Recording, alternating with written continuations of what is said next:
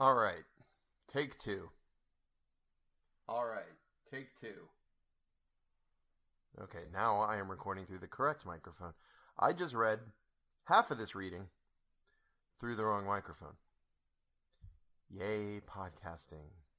Such a great hobby. All right. There are 3 glasses of water over here. I need to make sure I do not grab the wrong one. Otherwise, it will be disgusting, gross, like 3-week-old water that I drink. And that's gross. And my fingers have subconscious memories of the soft, cloggy feel of the lamb. For up from somewhere about the center of the wooded lowland. It's another one of those hard things to say. Wooded lowland. The first thing I noticed was that the light had decreased greatly.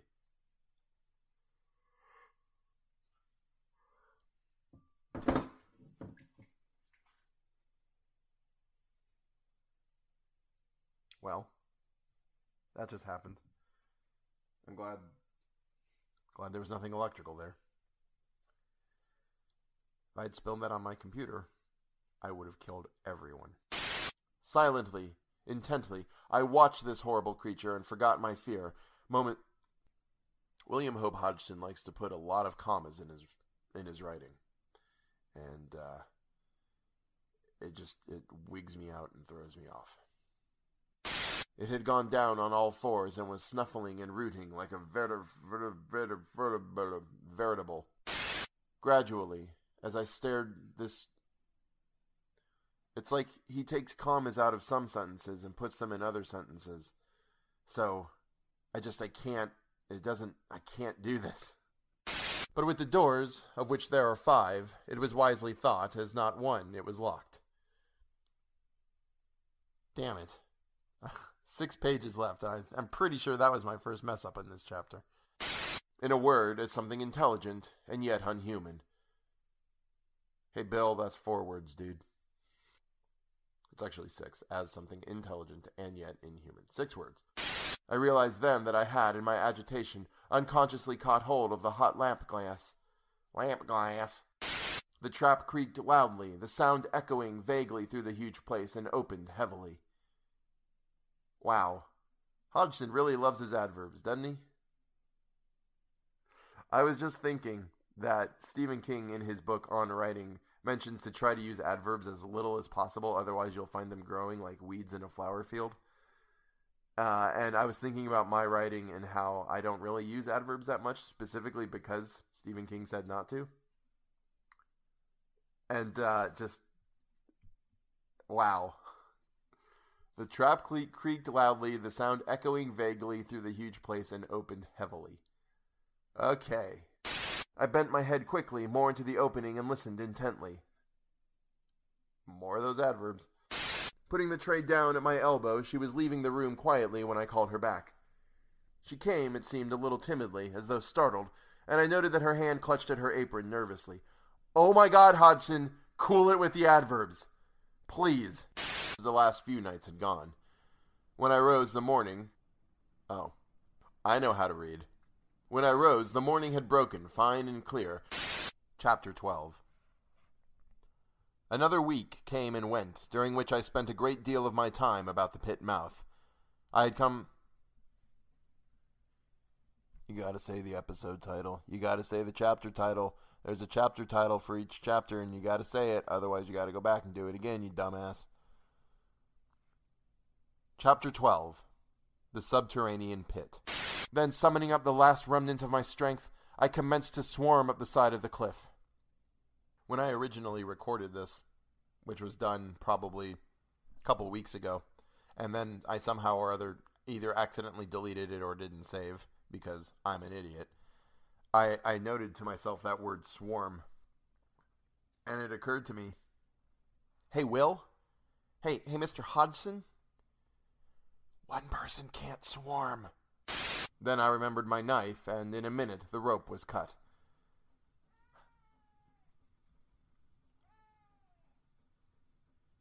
How I reached the house I scarcely know. I was looking at a bent, decrepit man whose shoulders stooped and whose face was wrinkled with the years of a century. Try that again, because I was moving away from the microphone when I said it.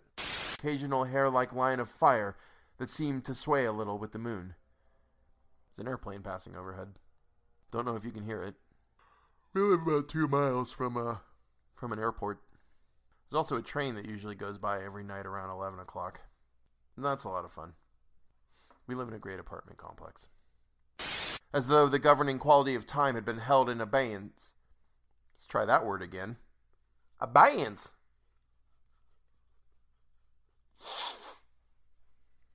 It's treasure. It might have been 1,000,000 years later that I perceived, beyond possibility of doubt, that the fiery sheet that lit the world was indeed darkening. My wife made brownies today. I took a bite before I started recording, and now I'm having trouble talking.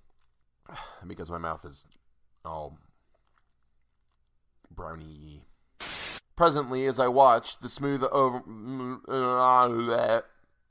a tremendous globe of a glowing copper-bronze hue, in parts ringed with blood-red bands, in others with the dusky ones that I have already mentioned. Alright, hey, Hodgson, don't put semicolons where semicolons don't go, pal.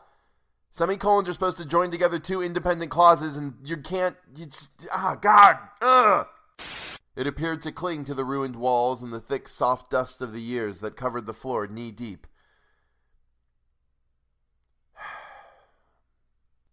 That's a fair semicolon. He used a semicolon there, and I should have paid attention, and I didn't. Fair enough on you, Hodgson. You got me on that one. This theory appealed to me as being more plausible and accounting more satisfactorily for the extraordinary size and brilliance of the blaze that had lit up the dead world so unexpectedly. I'm going to read that sentence again because all of those commas fucked me up. He put a comma between blaze and that for the extraordinary size and brilliance of the blaze that had lit up the dead world. He put a comma between blaze and that. There's no comma that goes there, Bill. That comma doesn't work. Turning unconsciously toward the north. In a while, my gaze... See, semicolon, that's not... And a semicolon doesn't go there. Like, I'm continuing this thing from last time, and you put a semicolon there, and a semicolon doesn't go there. That's where a comma should go, Bill. In a while, my gaze sought the heavens, turning unconsciously toward the north. Yes, the nebulous glow still showed. Indeed, I could have almost imagined that it looked somewhat plainer. God, it's all gone to hell. Stop Hey! I'm trying to record! Stop messaging me! It's making noises!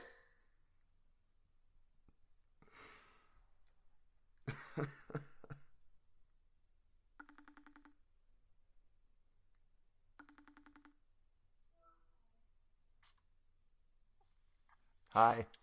How you doing?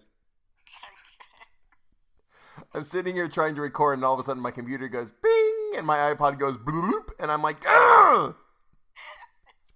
So I thought you were taking a pause. I heard you screaming about semicolons. I was screaming about semicolons. Those are all going in the blooper reel. And so is this conversation. It'll be okay. 2 chapters. You can do it. I know. I'm fine. I'm not mad at you. I love you. I love you too. I won't text you anymore. Thank you. I love you. I'll see you when I'm done. All right. Bye. My wife, everybody. Yesterday was the 3-year anniversary of when we got engaged. And if you don't follow me on Twitter, which you should because I'm awesome. Okay. We both arrived independently at the conclusion that the only reason that I asked and the only reason that she said yes was because neither of us want to get back into dating again because dating sucks. I don't even know where I was. Under all this, there grew up within my mind a great and overwhelming distress of uneasiness that left me but to drop me in... What the fuck, man? Under all this, there grew up within my mind a great and overwhelming distress of uneasiness that left me but to drop me into an uncomfortable brooding. I understand what that's saying, but that's ridiculous, and you're ridiculous, and that's a stupid sentence. Reminding me of a huge emerald scintillating rays of fire across the world. Just a quick little side story. I working at a restaurant probably about 7 or 8 years ago, I stepped out the door and was just looking up at the sky, and Venus and Jupiter were right next to each other. And when you see them in the sky, Venus is actually bigger than Jupiter because it's a lot closer to the Earth. So I'm stepping out there and I'm looking at it, and these people came walking out of the restaurant, and I said, "Hey, just out of, if you're curious," and I pointed up at them. I said, "The bigger one there is Venus, and the little one there is Jupiter." And the kid who was with them looked at me and he goes, "Nuh-uh." And I was like, "Yeah, it is." And he was like, "No, because Jupiter's bigger than Venus." And I said, "Okay, you got me, kid. You're right." I should have told him that Venus is bigger because it's closer. But I let him live on in his ignorance, and thus became part of the problem. And at this moment, I conceive it to be finally torn directly. And at this moment, I conceive it to be confined. And at this moment, I conceive it to be finally torn directly from its oblique course by the gravitational pull of the immense star. The roof had evidently gone entirely, and I could see the green effulgence of the starlight shining in slantingly. That's the end of the chapter. That's just the chapter just ended there. So let's try that again. The roof had evidently gone entirely, and I could see the green effulgence of the starlight shining in slantingly. I could see that the sun was hugely greater, that it had... Don't put a comma there, Bill. I could see that the sun was hugely greater than it had been when first the star lit the world. Far below me I saw the earth with the burning house leaping into an ever-growing mountain of flame round about it. The ground appeared to be glowing, and in places heavy wreaths of yellow smoke ascended from the earth. I actually read that sentence wrong, but I'm not concerned about it because it still made sense. And commas shouldn't be used like fucking sprinkles, Bill! You know that thing that cliche sitcom girlfriends do where they're like, "No, I'm not hungry, I'm not gonna eat." And then, like, the boyfriend orders food, and then they, like, eat off the boyfriend's food, and then the boyfriend is all, "Woman, I asked you if you were hungry, and you said you weren't hungry, so now you're eating off of me." I just did that to my wife. She was cutting up some apples, and she goes, "Do you want any?" And I said, "Nah, I'm good." And she cut up the apples, and she came over and sat down, and I immediately took the apples and ate one, and she was angry. All right. Next chapter. Oh my God. Come on, iBooks. I seemed whelmed in a sea of doubt and wonder and sorrowful remembrance. Sorry. 10 Things I Hate About You is one of my favorite movies. I love that movie. It's amazing and great. And if you haven't seen 10 Things I Hate About You, go see 10 Things I Hate About You. Because there's a conversation that goes like this. I know you can be overwhelmed, and I know you can be underwhelmed, but can you ever just be whelmed? To which Bianca's friend replies, I think you can in France. It's just great. I love that movie so much. And the word whelmed, it caught me up. Okay. Out of the raining green had grown a boundless river of softly shimmering globes. And that was the Taco Bell that I had for dinner. You're welcome. I'm in a weird mood tonight, by the way, so there may just be a bunch of weird stuff that happens in the next few minutes of the blooper reel here. Presently I saw the bright ring of the green sun show plainly against the night. The star had passed. Presently I saw the bright ring of the green sun show plainly against the night. The star had passed into the shadow of the dead sun. There's a period there, but there's not a period in the book. That's supposed to be two different sentences. That's the only way that makes sense. The house on the borderlands. No, it's just Borderland. With a curious inconsequence, my thoughts abruptly left the matter to dwell wonderingly upon the peculiar material out of which the house was constructed. Hodgson, in that sentence, put a semicolon where a semicolon doesn't go. Thanks, Bill. For a minute, it had a strange, quivery appearance.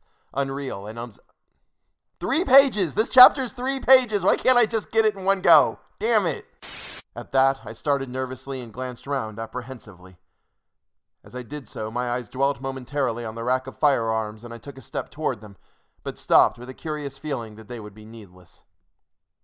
Outside in the gardens, the dog moaned strangely. I just want to make a note that in that paragraph he used at least 4 adverbs in 3 sentences. Though both of us looked forward to the time when our driver should come, for we were tremendously anxious to inquire of him, and through him among the people of the tiny hamlet, whether any of them, let's try that sentence again, 'cause that was wrong. We were just sitting down to it when he returned. I have no idea what the fuck this accent is supposed to be. It's all in bed, the lazy devils is, sir. It's all in bed, the lazy devils is, sir. I'm just going to do this as a regular voice. I'm going to change the writing, because if you write in dialect, it's stupid. They're all in bed, though. They're all in bed, the lazy devils are, sir.